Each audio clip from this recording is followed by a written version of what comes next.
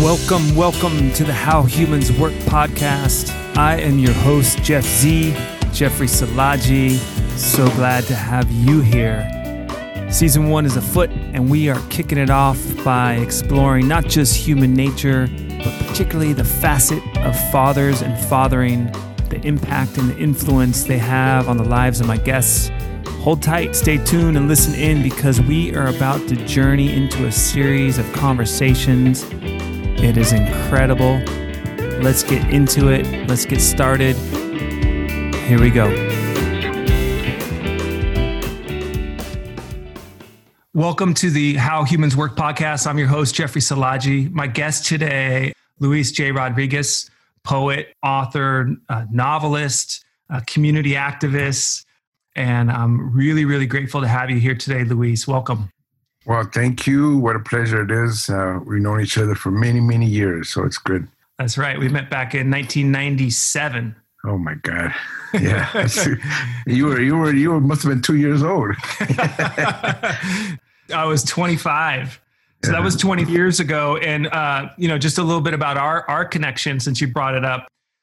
We've had a chance to do some healing work, some ritual work, some men's work in the woods for decades. And so we've gotten to know each other in the lodge, in the room, in a meaningful context. And one of the reasons I'm excited to have a conversation with you today is because, one, we have a familiar context. We've seen what the impact of fathers are, the impact of society is in the lives of men and the way men impact society.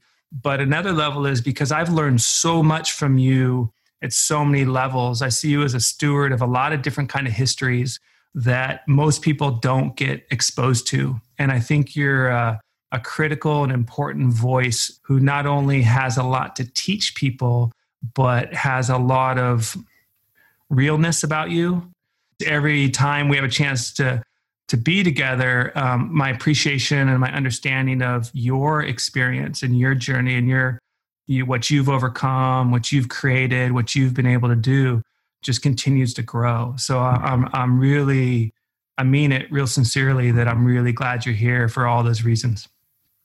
Wow, that's a blessing. Thank you so much. So I wanted to start with a little bit more about you in a minute, but I kind of want to look at the time. What's it like for you as someone who grew up as an activist to see what's happening with Black Lives Movement in our country today? Yeah. Well, as you can imagine, I've been quite excited by all this myself. I see that the way life develops is a spiral. And I see that the spiral is going to a higher level even now. I was around in the 60s. And so anybody, and a lot of people who have been, we carry the 60s like almost a big banner, which is not really right. But we came from the 60s. Well, I think this period of time has overwhelmed the 60s. I think it's even more significant in many ways. And there was more violence and there was more, when you have, people talk about Trump, and Trump's pretty bad, but Nixon was horrible. And there was a certain period that we were in that was really rough and people were being killed, as you know. There was a lot of deaths and everything. But I think what this period, to me, is more of a big shift in the whole country.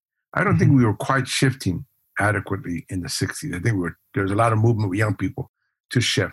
But everything kind of went like a rubber band. You pulled it up, a lot of things went back. Drugs came in, people just went back to making money. There's materialism came in, and a lot of the stuff was gone. A few of us carried the ideals, but it didn't really last. I think this is a period in which people are really are not going to be in that rubber band mode. I think we either got to move the center of our culture or things that are going to be in this very high tension for a long time. Yeah, you could feel the tension. Are you seeing that in your community?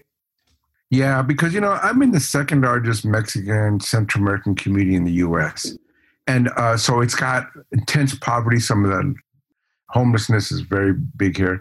And there's a significant African-American population here too. So we have everything you can imagine. But there's also, I would say, a lower middle-class group of people who are suffering now because they're getting hit. The pandemic and the economy and everything, they're losing homes and everything. They actually started around 2008. People barely got up there. Now they got knocked down and now things have gotten worse. So we're seeing, again, this community get hit. But what I've noticed is the activity in the community. everybody seems to be united that Black lives is important even for the for the brown people here. In other words, there's no real big like, well, what about me? It's more like, if you liberate the Black lives of our society, of our country, you liberate everybody at some level, and they know it. But there is a lot of brown issues, of course. And so they're trying to integrate it. But I don't think they see it as, hey, that's Black people, that's us. They see it as this is part of their struggle. You know, when the George Floyd murder happened, one of the things that moved me about it and the struggle of Black Lives Matter, of the movement, is a recognition of trauma. Mm. You know, who's allowed to actually be acknowledged for their trauma.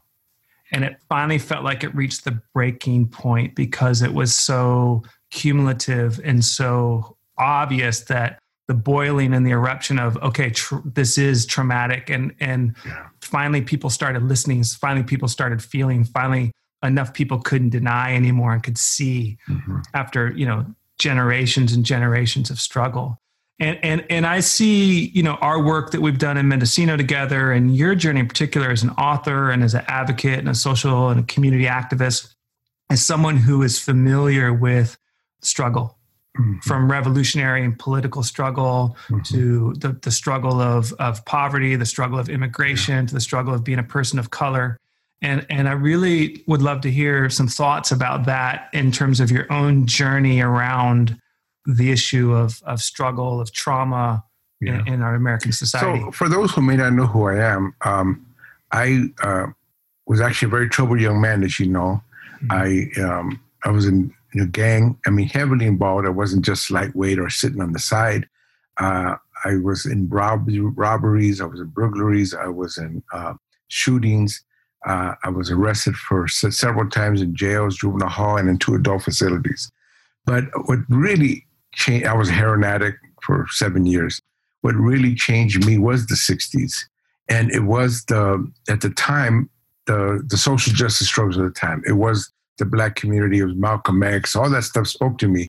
It wasn't that Mexicans couldn't speak to me, but we didn't have a media star like that. Cesar Chavez came up and that's great. And maybe a couple other people, but the Black community spoke.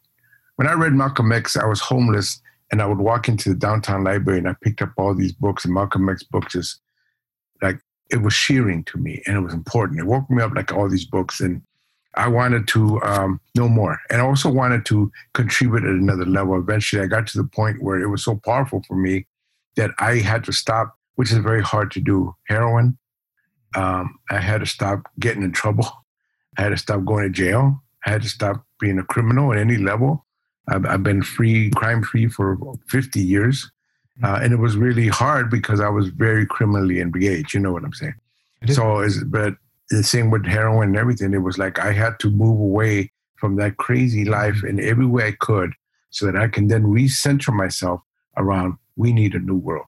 I got involved in the more militant wing of the Chicano movement, included the Brown Berets, AIM, the Black Panthers, included some of the most military guys. And when I say militant, I'm saying people were about revolution. I was all for it, and then, of course, I learned that it isn't going to happen like that. You have to learn, and you have to organize, and you can't just do it because, hey, I'm going to be a Che Guevara. You romanticize these things. You have to organize. You have to really work with people. It takes time. And that's what I eventually learned. This is not going to be like, I'm not going to be Che Guevara. I'm going to be Luis Rodriguez in this country for these issues that we're in. So I then put myself in the long haul, which is good. It takes a while to learn that. And then I'm in it for the long haul. I've created a really strong community here in the Northeast San Fernando Valley, which is part of Los Angeles, as you know. But it's that Mexican community I was telling you about. And we have a strong community. It's all based on Tia Chucha's Culture Center and bookstore that we created, me and my wife, almost 20 years now. And amazing. And we serve 18 to 20,000 people a year. We have a lot of things going on. Even with the pandemic, we went all virtual, and we've done better virtually than we've done when we weren't, which is amazing for the beautiful young people that we have as our staff. So anyway, I feel very responsible for that community. And so we're constantly learning and interjecting and trying to gather ourselves and solidify what we know so we can be there for the long haul. I'm getting old, man. I turned 66. Yeah, I saw that. Yeah, you're a wood horse in Chinese astrology. Is that what it is? Yeah, 54. So 66 is my brother. He's a fire horse. So wood horse would be before that. But yeah, you're 66 now, and you jump from youth all the way up to Tia Chutas and the wonderful community work you're doing now. And I can't help but think of the arc and the relationship of books, from finding Malcolm X to freeing yourself from those early, I guess what we'd call mindsets now, of gang life and how to orient towards society. To a more intense, like, okay, we need to actually fight the society to, okay, we need to collaborate. Oh, I need to give to society, you know, and you can see the migration there for sure. But I want to hear a little bit more because, you know, words, books, you're writing, you're always running that documents your early life. You know, there's so much wonderful words come out of you. And I know books have been part of your salvation. I don't know if that's the right way, but part of your medicine. It is. And I think medicine might be even more appropriate. I think it is a destiny thing for me. I shouldn't be about words. I didn't grow up in a word family, in the sense that my dad was a learned man in Mexico, but he worked in industry. He retired as a janitor. But the word books weren't in our community. You know what I'm saying? Our library had maybe 5 books. You know, it was that kind of a thing where I found it on my own when I went downtown, and you know, that beautiful downtown library means a lot to me. Susan Olian wrote a beautiful book called The Library. It's great because it's about that library. But anyway, the thing about it is that it became a destiny thing because nothing spoke to me as deeply as words and language. And I was a person that didn't have a command of either one of those things. I couldn't speak Spanish at home. I mean, I could speak it at home, but I couldn't speak in the schools. I speak it now because my parents always spoke Spanish. The day they died, over 50 years in this country, they never spoke English. But I got punished in schools for speaking it in those days. I got swatted once. I got punished in schools after school for saying it was Spanish. And then they didn't teach us English very well. Mm-hmm. So I really struggled to break the silence that kind of was imposed. And my struggle was, I'm going to be like Malcolm X, like George Jackson to James Baldwin. And again, I was reading all these African-American writers. So anybody that's out there, I'm going to be like them. I'm going to be into words. And it became a destiny thing. I didn't realize. Now I'm all about books. You know, I got 16 books, but also I got a bookstore. Yeah. I have my own press. Yes. You were also the poet laureate of Los Angeles in 2014. It was an amazing recognition that the city of Los Angeles, where I had this love-hate relationship with, would give me this honor. Yeah. You know, yeah. That's amazing. So in the library that you're speaking of, was that part of in Los Angeles? So you actually ended up, did you ever? So what happened at 15, I was thrown out of my house, and I was in the streets, and I was, homeless. Mm-hmm. And I would have a .22 handgun to mug people. I'm just being honest, Yeah. I would survive whatever I could. I didn't trust anybody. I used to hang with some other homeless people during the day, but at night I always slept my own place, separate, alone, away from others. I would score on heroin. I was in bad shape, bad shape. But here I am walking around, and I see this beautiful downtown library, big, beautiful building. And I'm walking in there, and a lot of homeless people there. They're cleaning up and everything. So I'm cleaning up like everybody else. But I start wandering these books, and they were really amazing. They were a storehouse of beautiful, imaginatory life that I really needed, that I didn't have at the time. It opened up my imagination, and I read everything I could. Ray Bradbury, who actually wrote some of his books at that library, I loved his work because I just read in the Martian Chronicles and Something Wicked This Way Comes and Fahrenheit 451. I was reading all Ray Bradbury, and then I started picking up even Charlotte's Web.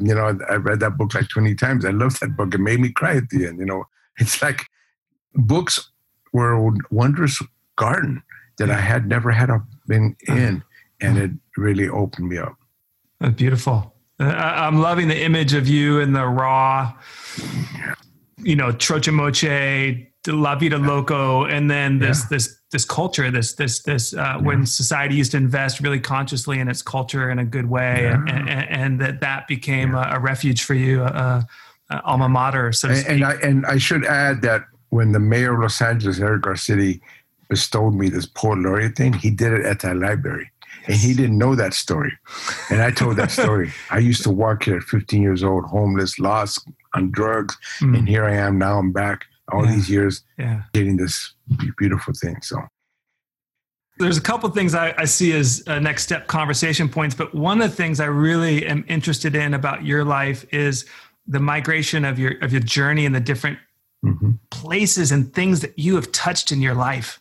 You've touched so many places, from, I think, Salvadorian or Guatemalan prison situations to working in the steel mills to the things we've already talked about and that you're doing right now. And the quantity of variable situations, from being a vice presidential candidate to a gubernatorial candidate, which I did vote for you.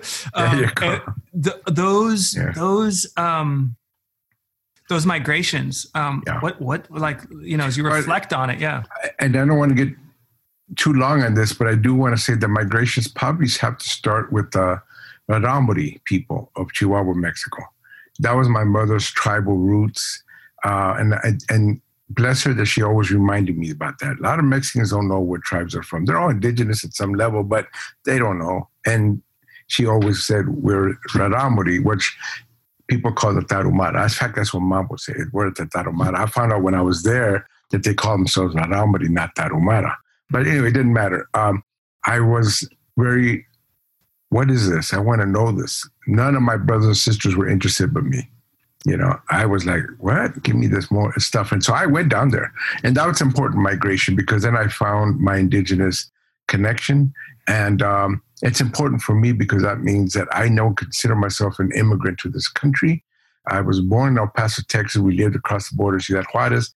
But as I say in one of my latest book, From Our Land to Our Land, my mother, when she had me born, went across the International Bridge to El Paso, had me born. We went from our land to our land, because the Chihuahua Desert, where the Rarámuri people live, encompasses parts of Texas, New Mexico, and of course the Chihuahua State, and I think part of Sonora. So this is our land. The Rarámuri have been there at least 10,000 years. So I am actually very connected there. The fact that I might have a bunch of other stuff besides Native is immaterial. I'm not a fractured person. I am Native in every way that I can imagine, except, of course, that I don't have that traditional tribal connection. I don't have a reservation. I don't have the language. I don't know, but I did go down there to meet with them, and they helped me understand the migration that I went through. A working class Mexican migrant family. I ended up in Watts and East LA and working in industry. And that also opened up a whole new world. We weren't supposed to be writers and thinkers and scientists. We were being geared for the LA industry, which people don't know was the largest in the country. I mean, they think about Chicago, Detroit, Cleveland. They think about all these great cities, but LA had more manufacturing than any other city. And I worked in all those. I worked in paper mills. I worked in construction. I worked in foundries. I worked in the chemical refinery. I worked in the steel mill. In other words, that was the only way out of the gang life, was to work. And so that was another trajectory. And I wrote a whole novel on it called Music of the Mill that was trying to tell that story fiction-wise, but it was trying to tell that story of that migration. So for me, it was important that I had that. But one of the things, again, the struggle to be a writer was I really don't want to end up this way. I love working, by the way. I was a mechanic, pipe fitter, welder. I did all this work. I don't do any of it anymore. We hire plumbers, man. I can do plumbing in my house. I just don't do it. I was a carpenter for years. I can build things, but I just don't do it. I decided my world is going to be writing. And that became a journalist. That was the big struggle to me, become a journalist. And as you know, I did it in daily newspapers, weekly newspapers. I did it for magazines. I did it for news radio for many years. I worked for CNN, NBC, Westinghouse. I did a lot of, but I also got blacklisted, especially in daily newspapers, because of my politics, because I was trying to tell the story of my community. And it was, some people were very upset, and I got blacklisted. I couldn't work in that industry after a while. So that's part of my story. One of the things I want to point out that I also, as a journalist, did freelancing. So my freelancing took me to Mexico and uprisings, the indigenous uprisings of Oaxaca and even Baja, where the Mixteco natives were enslaved in these tomato fields and all the way to Nicaragua and Honduras, where there was a Contra war, and the Sandinistas and the Contras in the U.S. was involved by arming these Contras. And I got bombed twice there and had a 50 caliber bullet come at me. I was in the middle of war zone as a journalist, and I survived it all. I survived all the people that shot me when I was a kid. I survived all that. But all those experiences were helpful, because then I began to realize the world that I was in. Probably the hardest thing, which I write in my second memoir, was I worked in San Bernardino, California, as a daily newspaper reporter when they had the second highest murder rate in the country. And people may not know, San Bernardino is a hard, man, rootin' tootin' cowboy town, as somebody once called it. It is hardcore. It's no joke. A lot of poverty, a lot of crime. And even now, it's one of the poorest cities in the country. And I was there, and I saw more dead bodies than you ever want to see. They had me as a crime reporter. And I was there for 2 years, but man, 2 years, I saw, multiple murders. I saw terrible car accidents, fires. I was in the middle of the big Paramount fire that burned about 500 buildings. And I was in the middle of it, as a reporter, but I'm stuck there trying to save myself, because it could be pretty harrowing. I learned a lot. Again, the kind of experiences that a lot of people don't have. In those days, by the way, reporters could be right there with the police and the dead bodies. They don't really allow that no more. But you were there. Sometimes I'd beat them, because I would have a 40-channel radio in my little V-dub, and I could hear what was going on. I would beat the cops, and I'd be there with dead bodies waiting for the cops. I wouldn't move anything, waiting for the cops to show up. And they would actually give me access to the coroners. I knew the coroners, so they gave me access to the coroners. And when I needed to, it was a different time. It's harrowing and it's traumatic. Yes. On top of other trauma. Yes. And so from the revolutions, from the identity. I mean, I'm going back to your mom and the indigenous identity she was able to impart to you, or at least you got interested enough. And I see that as kind of like a weapon or a tool as a way out of the narrow imagination the culture was offering you as a Mexican immigrant. Exactly. Right. And I felt, No, but in other words, I felt like I belonged. In spite of what other people were saying, I belonged here. I remember walking down the street and people in their pickups would say, "Go back to where you came from." And I was like, I am where I came from. It was really weird that now the brown-skinned people don't belong in this country. It's really weird how we become the aliens and foreigners. It's just maddening, but I know I belong. I know that much. And the ignorance is so great that I even heard in the tribal communities in the Southwest. I'm not sure if it was the Navajo, but that there was people shouting at indigenous Navajo to go to leave, to go back to their country. So the ignorance is very deep. And I was also listening. I don't know if you caught Alexandra Ocasio-Cortez's speech today on the floor. It was quite powerful. She had to stand up against all this abuse. And again, people don't realize, well, maybe they do. There's constant abuse if you're black and brown. Mm-hmm. But the other side of it is that I think, and I see it in what she was saying, we actually love this country. I mean, I know black and brown, as pissed off as you might be about racism and everything else, as you know, almost all of them, disproportionately to other people, have fought in every war, have tried to be part of this country in some form or fashion. And we, all of us feel like, we're not going anywhere. You know what I'm saying? Mm-hmm. People say, go leave the country if you don't like it. We ain't going anywhere. And what's going to have to shift is that whole concept of white supremacy, which is a made-up concept anyway. It's all made up anyway. Mm-hmm. They've made up the whole scenario. I mean, the people are talking about cancel cultures. You have no idea what cancel culture is. When Trump was there at Mount Rushmore, praising all these things and talking about cancel culture, Mount Rushmore is the epitome of cancel culture. And so it's like they don't have no clue what they're doing. They're standing on ground that's muddy, and they don't even know. And they don't really know that they're actually in the quicksand. They're falling into it. Their ideologies, their thinking, it's falling down. It can't hold up. When they're taking down statues, it's really not just the statues. They're taking down all that facades that were built on top of other facades, and at the expense of other people. It really did. At the expense of other identities. And that was what was so dignified about AOC today when I listened to it, is the way she chose to educate for the society she was trying to argue for and call out what needed to be called out. I remember the first time in '98 when we were in Chicago, when we were at the retreat center, and I was with Frank and a few other our Chicago little group in the Youth Struggling for Survival. Yeah, with Youth Struggling for Survival, and I was in the van, and I'd been to Chicago before for men's retreats and stuff, but I was in the van with a bunch of Brown brothers, and I suddenly became aware of something I wasn't aware of. I was on the inside of the van, and I was aware of what it felt like to be brown, and how I just felt it. I just became aware of it. And it's something I couldn't see before until I had that shared common interplay. And plus you're open. A lot of people may not be as open as you are, but you have always had an open heart. I've always known you that way. So it's good. And another identity issue is that I work with gangs for 45, 50 years. I left the gangs, but I couldn't forget any of them. And I've been going to prisons, another one of my identities. And I've been for 40 years teaching, doing healing circles, poetry, talks, whatever. And that work we did in Chicago, I did work with heavy duty gang kids. The most of them were Mexican, Puerto Rican. We did do some work with African Americans, but we did have this really good core of mostly Mexican, Puerto Rican kids that we were working with. And my son was the catalyst because, as you know, Ramiro, he joined a gang. He got very active and ended up doing almost 15 years in prison. Yeah. And that's the other part of my world, trying to deal with a son who part of mass incarceration that I was trying to avoid all my life, to see my own son enter that.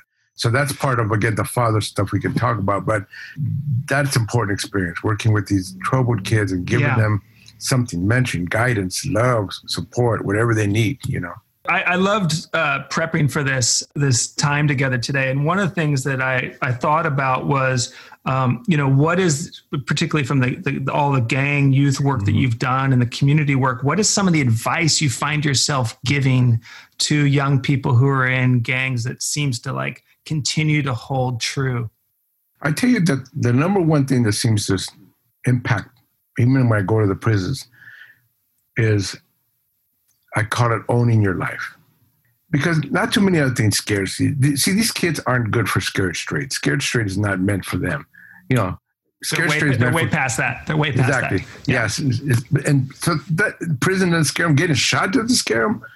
You'd be surprised. I mean, I'm game. But what really scares them, if you make it clear, is that they turn their life over to drugs, to gangs, to other things. That they've turned their life over to a plan that others have created and not their own, what they're here to do, what is their purpose.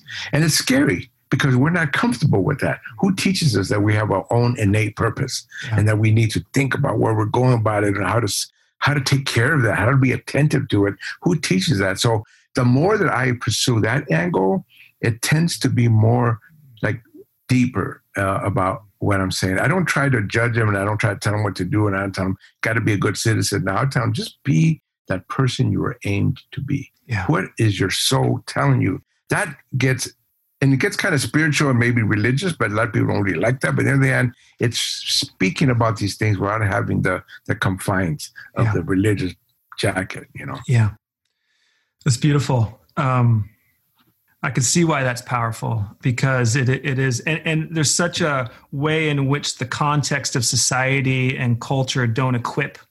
It's been stripped away, because if we really have our purpose, then we don't follow other people's plans. Exactly. I want to go towards your father. I want to talk about your relationship with your father, and I'm thinking of a couple things. I'm thinking of the library moment. And I think I read somewhere that and you said this, your father was a janitor at was he at a college? He has a community college, Pierce College. Pierce in College. San Fernando Valley. Yeah. Yeah. And he was a lavatory custodian. So I'm going to tell you a funny story. He cleaned the lavatories of the biology department. He loved it because he actually was a biologist in Mexico. He was never recognized for that, but somehow they gave him a job as a custodian for this lab.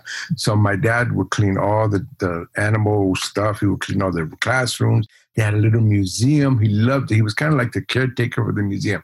I mean, he really wasn't, but he was cleaning everything. My dad would do this crazy thing. He would steal animals from the lab and bring them home. He would steal these fossil rocks with fossils of dinosaurs. He would steal them and bring them home. My crazy dad, Yeah. And he didn't even mind telling us he stole them. I thought that was kind of weird. He was Totally. Mr. Law and Order, good citizen. Never, he wasn't like me or anybody. But he was like weird. But he would steal these things. And he brought me tarantulas. I had a tarantula for a pet. I had a king snake for a pet. I had a turtle for a pet. I had these non-normal pets because of my dad. That's a beautiful story. Yeah. I think every dad. I know my dad stole like a refrigerator door from like a store in the 70s or something. I think every dad has their exception. What was your father's name? So his name was Alfonso. Alfonso. So we used to call him Poncho in Mexico. That's a good derivative for Poncho. So my dad was Poncho to my mom. Poncho. I never called him Poncho. I called him Dad. Papa or Apa. Apa is a kind of papa, but cut in half. Anyway, he was my dad. And I want to say good things about him because there are some terrible things about him. Yeah. But maybe to put it in context, to say that my dad never left my mom, even though my mom left him. Mm-hmm. He was willing to take her back, which is really weird. And she took me and my two sisters and my brother away from my dad for a while. We were homeless when we were kids in Watts because she didn't know where to live or nothing. She was going to go back to Mexico. She changed her mind, and my dad took her back. My dad worked hard, and I have to say, and he loved America. He never spoke English, but he was American dream guy. Mm-hmm. And it was an illusion, I would have to say. Mm-hmm. But he tried. Mm-hmm.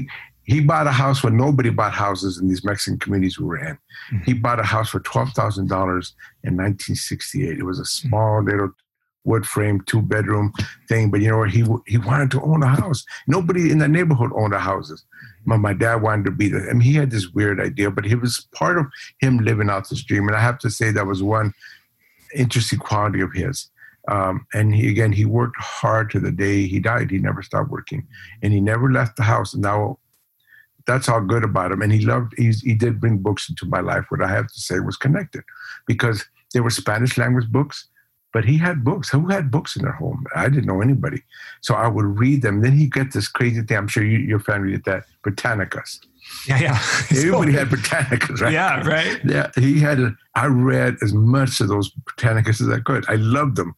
Nobody in my family did. I was totally into, as bad as I was, gang and everything, I always loved books. I was that weird homie that used to bring books to the neighborhood. So, hey, but everybody knew that was my thing. That's okay, it's his thing. But I have to give credit to my dad. I think there's some good things there. The not so good things, though, are very serious. Mm-hmm. My dad, and I want to start with the most serious, I'd send my memoir, It Calls You Back. And the worst thing was that he actually was a pedophile. Mm. And I did not know this growing up. I found out after I left the house, and my sisters were molested by him. And of course, nobody talks about this shit. And then when I was in the street, I didn't have to deal with him. And one of my sisters, as a grown woman, got mad at me. And she's kind of mentally ill, and she was homeless at the time herself. She wasn't doing too well at the time. She's okay now, but she was mad at me for not taking care of her when she's 4 years younger than me. When I was in the street, she says, "You're the only one that stood up to my dad, and you're the only one that stood up to my mom, but you wasn't there for me."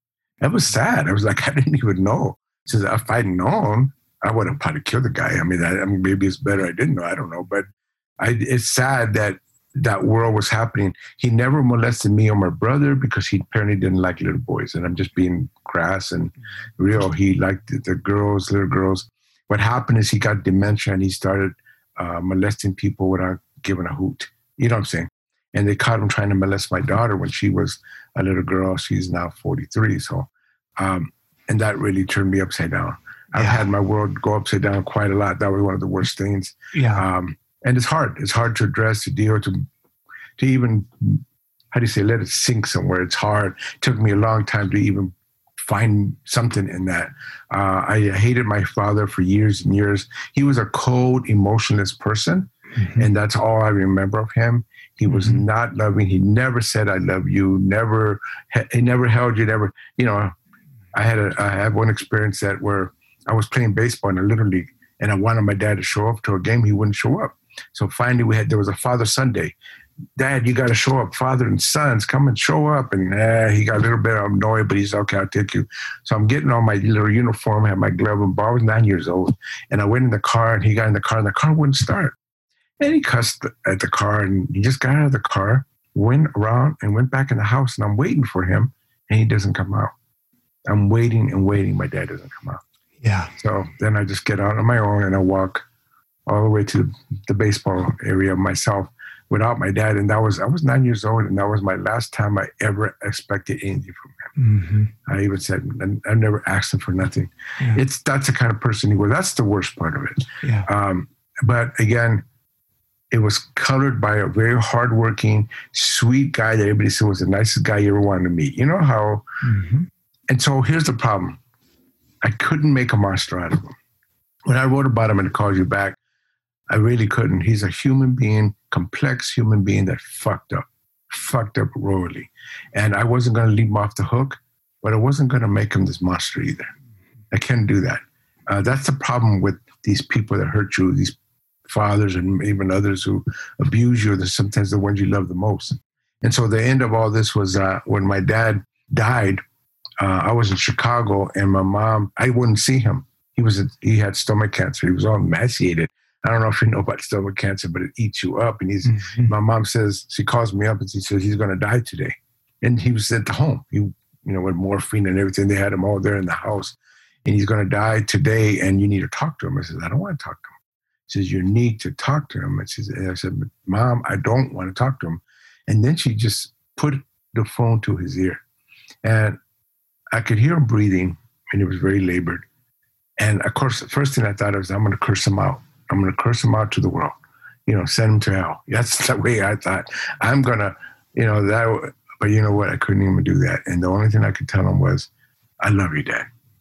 It was the only thing that came out of me. And also because he never said that to me. But I don't know, something about me, and maybe my own soul, is I couldn't do that to him. I couldn't. I had to leave him in a way that he couldn't even deal with me. It was for my benefit more than him. Mm-hmm. My mom said he actually had an expression. He couldn't say anything. And then soon after he did die, it took maybe a couple hours, but he did die that day. It was better for me to do that. And again, I'm not leaving him off the hook. In my book, he's going to be known as a pedophile anywhere, anybody. He hurt my family. He destroyed the whole family with all this stuff. But on the other hand, I want people to be aware. The sad thing about it is the people we love are sometimes the ones that hurt us the most. And that's what people have to know. Yeah, I'm honestly, I'm overwhelmed with the difficulty of trying to reconcile those things. And yeah. I have a lot of compassion. I mean, you probably know this, but one of the hard stories in my own life that I had when I was 13, I woke up, my mom was dating going to be her new husband. I woke up on the couch, and they had come back from a date. I always like to fall asleep to Johnny Carson and stuff when I was young. And I woke up, and I heard her telling a story about the time my father held a gun to her. And I didn't want to be hearing the story, but I didn't want to let them know that I was awake. And so I was caught in this predicament of I knew my dad was a rageaholic at times, could be physically violent, verbally, abusive. But to hear this particular story impacted me deeply. And it's not an easy thing to reconcile the shadow in a man's life. Yeah. And yet the easy way out is hatred. I hear you saying that hatred and rejection somehow hurts us maybe more than it does if we can find some way to reconcile. Yeah. So I appreciate your attempt there, and I appreciate the hardship of it. And, my honest reflection is, it's like a series of disappointments from your father, like across your life. At least what I was lucky enough to have is my dad stopped those things. He learned, he evolved. Oh, good. And he became more aware of his faults and trying to reconcile and actually impart something. Yeah. He always tried to do that, but I think he was doing it from a more loving place rather than like a power place. Sure. finding out about your sister, finding out, each thing, and your own daughter, that kept going. And that's very painful to have that through the series. So I don't want to focus on that as the only thing here. What I'm really curious is when it broke, who built it? Who did you find that restored you could trust in men, that you could be seen, and that a man would be present for you? Where did you start to fix that? Obviously, gangs are an attempt at that, but where did it really start to find its healing? I had a mentor in the gang, and I call him a mentor. He didn't call himself that. We didn't even use those terms. In my book, I call him Chente. He had another real name, but I didn't want to use his real name. But he saw something in me that I couldn't see in myself, because I was really bad shape, and he shouldn't have given me the time of day. But he saw that I was graffitiing all the walls, and he saw there's an artist there. He saw that I could speak. I was articulate for being a gangster. He saw that I was smart, but I wasn't in school. And he just felt that he needed to help this kid. He could see that I was fatherless, even though I actually a father, but I wasn't being fathered. And so he kind of filled in a very important gap. And at first I told him to drop dead. I don't want anything to do with you. Get out of my life. I gave him a hard time. And to his credit, he kept coming back. He never really got messed up about it. I'm sure I can imagine he had those days where, like, I'm so tired of this kid. I feel like, I know I never witnessed it, but I'm sure he had, oh man, this guy's no good. But he always came back, and he was always trying to be solid. And I'll tell you something about it so people would know. He did counterintuitive things. For example, I used to love guns, and I had guns from the gangs. I used to have all these weapons. I never really learned how to use them. I would use them stupidly. I've shot at people. Luckily, nobody got killed. I've shot at people. I've been arrested for that. I've stabbed people and all these kind of things. I've been through a number of violent things. But what he would do counterintuitively was say, why don't you learn how to shoot a gun? What? Yeah, learn how to shoot it. So he took me to the mountains, San Gabriel Mountains, beautiful mountains in LA, and took me to these areas where we could shoot guns and learn how to shoot them. And I'll tell you why it was helpful.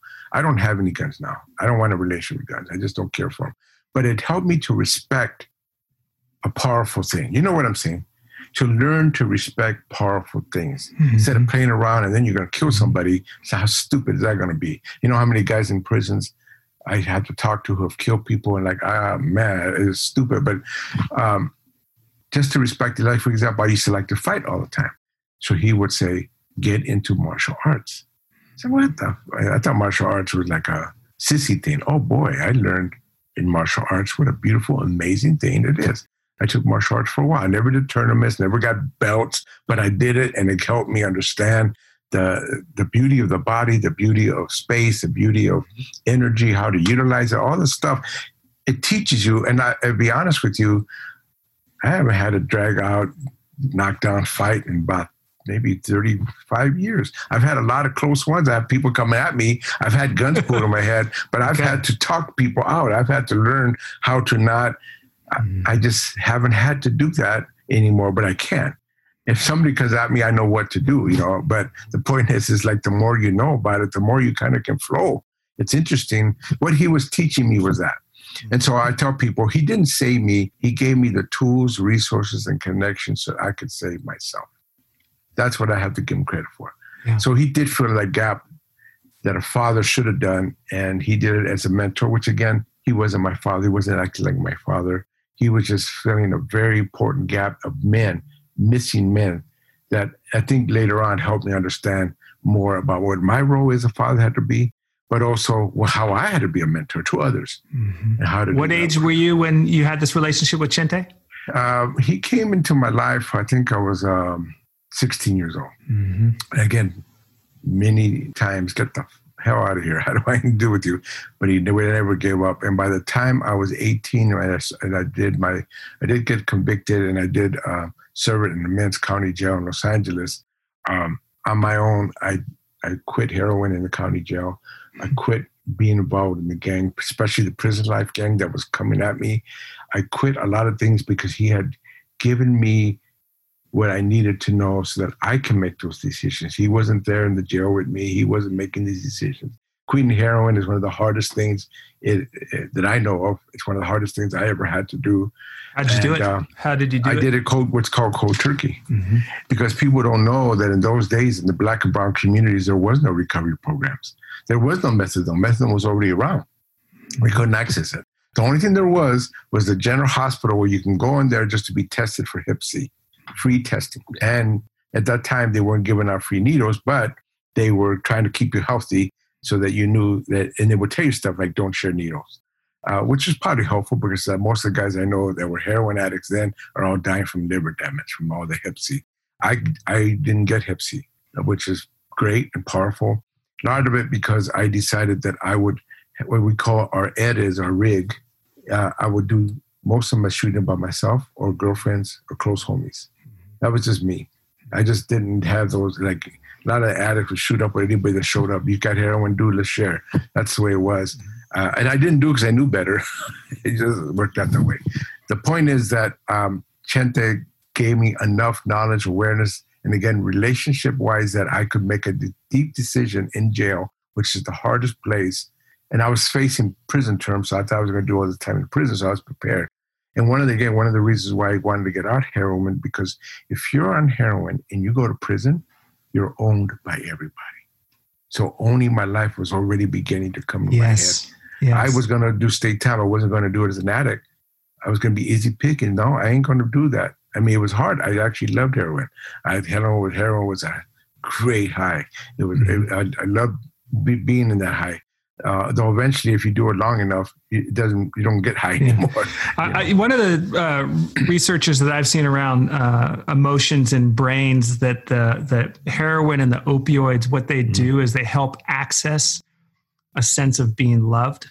They go into the nurturing instinct in the brain and they make you feel as if you're nurtured.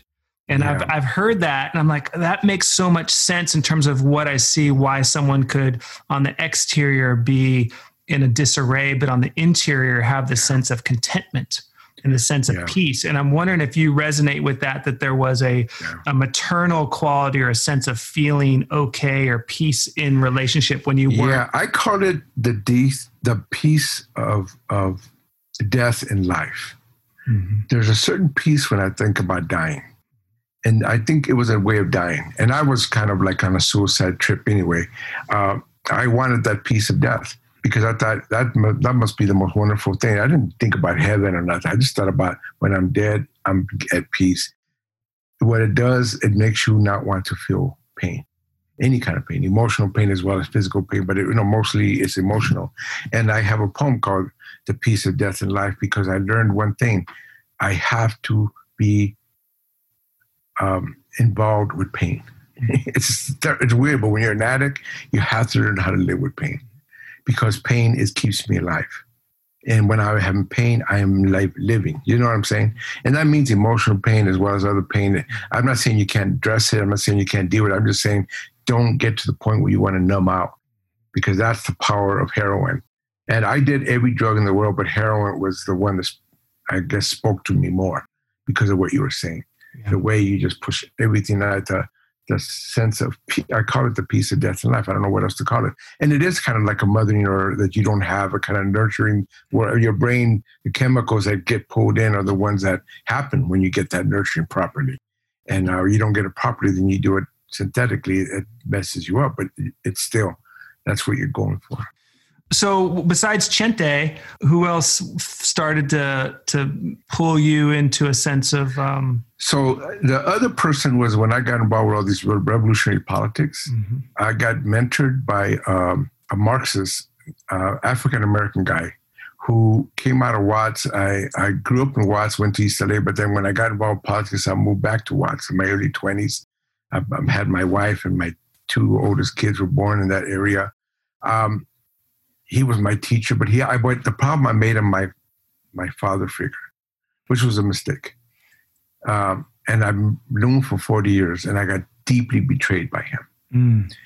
I put so much behind him and was so taken by, he was a great speaker. He had been in World War II and those all African, they call it all Negro units. He has great stories. He's actually written books about this, and he was a teacher to a lot of people, but he was also a big bully. And he was also somebody that could see how vulnerable you were. And in his own emotional way, he never did anything beyond emotion, but he can control very hungry men like me. And, men like us who, where's my dad? Where's my dad? You're my dad. And he took advantage of it into the point where he could betray me and turn away from me and make me feel like shit. You know what I'm saying? It's sad because he shouldn't have had the power over me like that. But that's what happened. And of course I learned it from it, and I realized that, as you know, I did a lot of work with Michael Mead, and Michael Mead is my good friend and everything, but I never wanted to do that to Michael. He's a great friend. He's 10 years older than me. I never wanted to make him a father figure. Totally. Me and him have a very more solid relationship because we never put ourselves in that kind of, as you know, me and Michael, we've had our tensions, we've had our moments, but we're always in a good, respectful way with each other because we've never put ourselves in the wrong perspective, so that helped. Having gone through with this guy, it helped me not to do that to Michael. Got it. Yeah, no, I resonate with that in my own life story around feeling vulnerable, around that father need, which opened up a lot of doors for me in terms of relationship and some really positive things. There's definitely vulnerable moments around that. But how did you then begin to find the father inside you? Because I know there was turmoil in your early relationships, and there was still quite a journey for you. How did you find, and I think we're all still I'm still finding my fathering. Part of the reason I'm having these conversations, but what would you have to say about that, Luis? Well, here's what I would say. I had my two kids very early on. My son Ramiro was born at 20. And by 20, I was never going back to the crazy life. I'd been to the jails. I left heroin about a year before. I found this beautiful young Chicana who was not in gangs. And I thought, this is the love of my life. We got married. She was only 2 months out of high school when I married her. I called her my high school sweetheart. But it was young, full of illusions. I started working at Bethlehem Steel. I thought the whole world would come together. And about 3.5 years later, we were done. It was a terrible relationship. She was immature. I was immature. And I had these two babies. And like my father, who abandoned me emotionally, he might have come home, watched TV, but he wasn't there. I abandoned my kids literally. When I broke up with their mom, I was done with them too. It was kind of sad. I didn't mean for that to happen, but she was such a pain in the butt to deal with, and that I just said, I'm not dealing with any of them, which is sad. My son, Ramiro, needed me. And here I was making this promise, to my boy and my daughter, I love you guys. They're now 45 and 43 years old. This is a long time ago. But now I pretty much abandoned them. So that became the issue because when my son got into a lot of trouble, I was living in Chicago, and I had a girlfriend now, my current wife. She got pregnant, and I had already 2 wives before. I had a really rough 20s with relationships, wives, girlfriends, living people. It was really rough. But I did find the love of my life, my wife, Trini. And she was my girlfriend, and Ramiro comes to live with me because his mom can't handle him. He was 13 years old, and his attitude was, he ain't my dad. He didn't raise me, so he wouldn't listen. It was really rough. He wouldn't listen to my poor wife, she became my wife. My girlfriend became my wife, who was trying to be a good stepmom. He wouldn't listen to anything. He joined a gang 2 years later. In Chicago, I go, oh no, man, I can't have him in no gang. It was rough, man. And he wasn't going along with nothing. And again, his attitude was, you didn't raise me. Here, gave me the middle finger the whole time. It was rough. I made a decision. It was a hard decision because I was going to get rid of him. I was going to say, go back. I don't want to do it with you. I even chased him down the streets, and I thought I was done with him, but I couldn't. I made a promise. I'm not going to let him go. I couldn't do it. My parents let me go. I couldn't do it. So it's a promise that I kept, that I would be on this roller coaster ride through hell with this boy. But I was going to have to do it because I did abandon him. And it was my way of saying I couldn't do it. It also helped me become finally sober completely. In 93, I sobered up. I am actually this year, June 30th, 27 years clean and sober. And it was especially around my son and also my new sons, because again, Trini had 2 other boys. And my daughter came to me too. She was all messed up. So I had to deal with these crazy teenagers and these 2 babies. But it taught me to be focused, to get sober enough after 27 years of drinking and drugs, to finally let it go and to try to say, I'm going to be your dad, whether you like it or not. It was rough. He eventually, when I saw him go to prisons and jails and he ended up doing this prison time, I stood by him the whole time. I remember. I remember. Visit him. Yeah, you remember how much we brought him in all the time. All the time, and it was a moving, terribly moving thing. But we actually got closer finally when he was in prison, which is sad. No father should have to wait to get close to their son while they're in prison, but we did. Me and Marvino actually got closer when he was in prison, and so I think that helped me realize I had to be the father that I didn't have, and I didn't know how to be. I had to be there in ways that it was genuine enough because I wasn't going to just play at it. And I stood by Ramiro all these years, even when I got out. This year he's 10 years released from prison. He's 45 years old. He's doing relatively well. I'm sure you saw him not too long ago. And he's hanging in there. He still has issues. He had a hard time reintegrating as a prisoner. And you know how hard that is. But we stood by him. I'm very proud of him, considering how hard it is. And I know it's not all rosy and not all great. And you've seen him where he can go off. He's got that capacity. Yes, yeah. like his father. Yeah. So, but we're living together now with my 3 sons are all here at my house. Can you imagine? They're all grown men, but I love them, and they're great. They're great men. They don't take nothing from the family. They're all contributing. Yeah. Some lady was telling me, you should get rid of them. Well, how do you want your sons there? But you know what? I'm okay with my sons living here. They're wonderful. They're not hurting. Well, that's just such it's so poignant, and failures. I've had my own failures as a father in my ways. And I think that's something, every man starts out hopeful. But one of the things I've really learned, and one of the reasons I want to have this conversation, I'll just say it out loud to you and to the listeners, is really that paternal investment, as it's called in like social biology, is a fragile commodity. It's not a guaranteed thing. And I can see from stories I've talked about with other men and your own story here, Luis, which I really am humble and appreciate you taking the time to share with me today, is that it's paternal investment is not a guaranteed thing. And there's certain conditions, stress conditions, from identity to colonization, to poverty, to a capitalist kind of narrowed imagination of human life. But these things impact men who then impact the world. And so I honor your healing around that. I honor your journey around that. I think that you're courageous in the amount of honesty you have and the bravery you have to be real with it. And I think that's a model for me and other people and other men.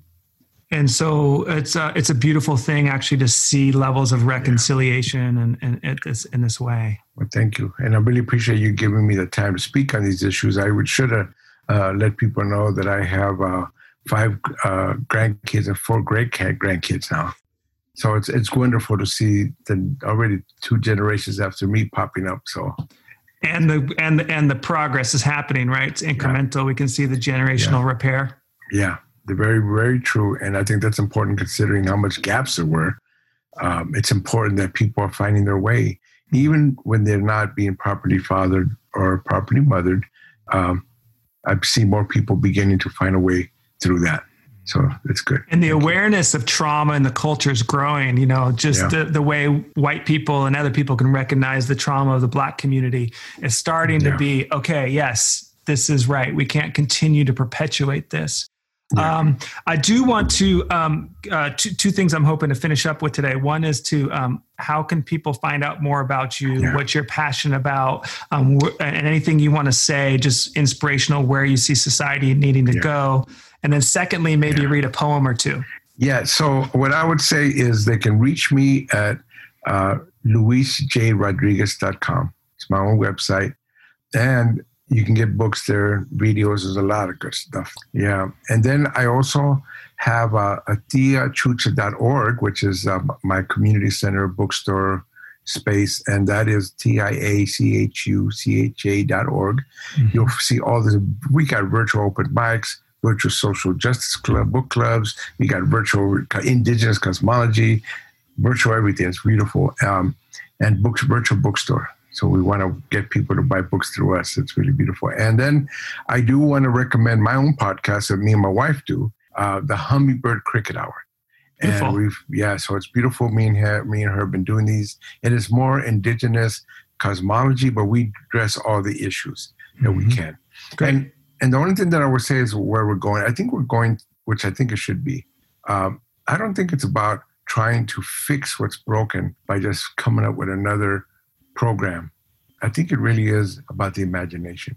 I think we don't do ourselves justice unless we know how to be in that imaginative, creative space.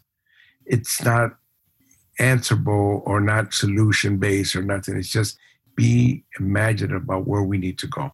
I know people want to bring in solutions and they already have a lot of answers to everything, which is good.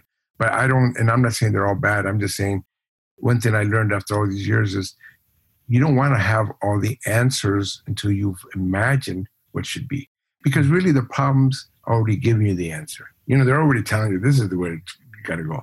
But imagine it. And I think that imaginative process is beautiful. It's important. It keeps us engaged. And it also means that I'm not imposing what I think. It's not a political solution. You know what I'm saying?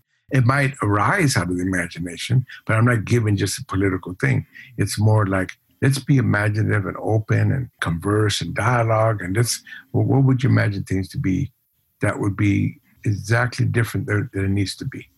While at the same time, taking forward all the good stuff that needs to be. You don't have to start from scratch anytime. You know that. There's a lot of good things that humanity has done. And there's also a lot of things that should go away. So you're pushing back and forth. So I think that's where I'm at. Pushing back the things that need to die, that need to go away, and pushing forward the things that need to be reborn and or renewed.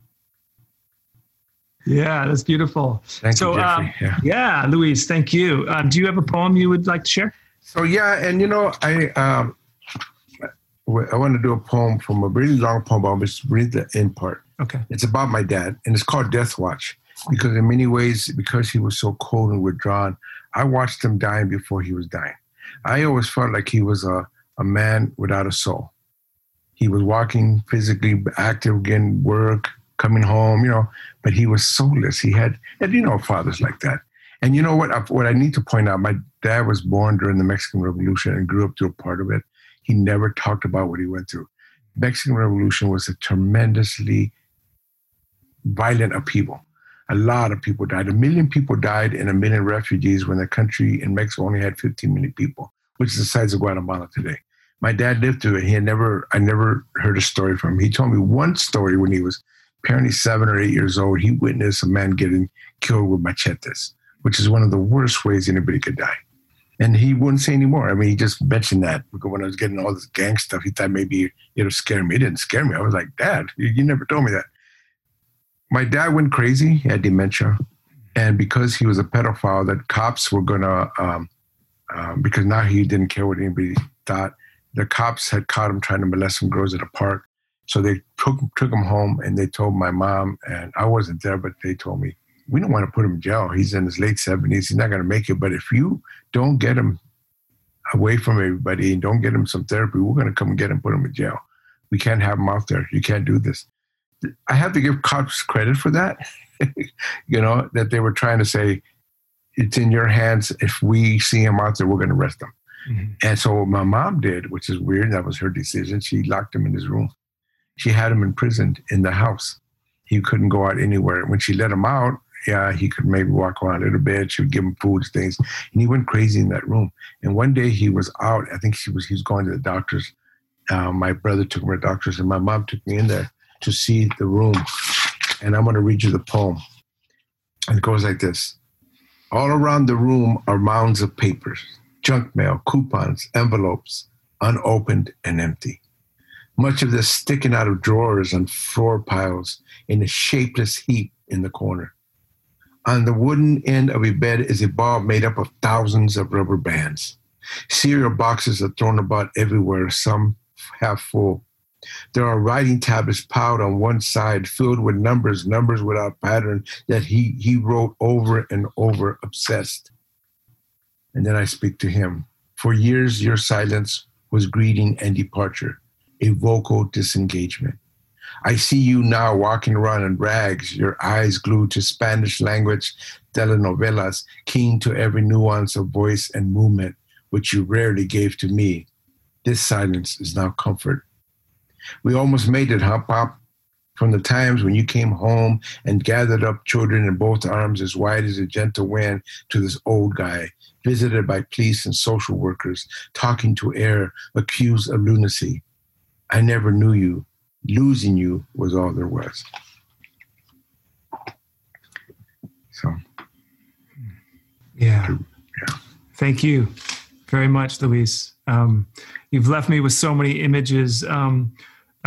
One is that, just seeing your father as somewhat a casualty of the Mexican Revolution. Mm-hmm. Yeah. And it's hard to tell, what war does, but look what it does across generations there. Yeah. And the other image I'm loving is you. I just see I don't know what the library looks like, but I'm seeing a white tower. I'm seeing just a white, beautiful building, and you struggling and ragged and finding your way into the world of words and literature. So thank you. I know, so amazing, but thank you for following your destiny and finding and owning your life. Thank you, man. Thank you for letting me be here. Thank you so much for joining us today. Please follow us on your favorite streaming platform and share our podcast with your community and friends.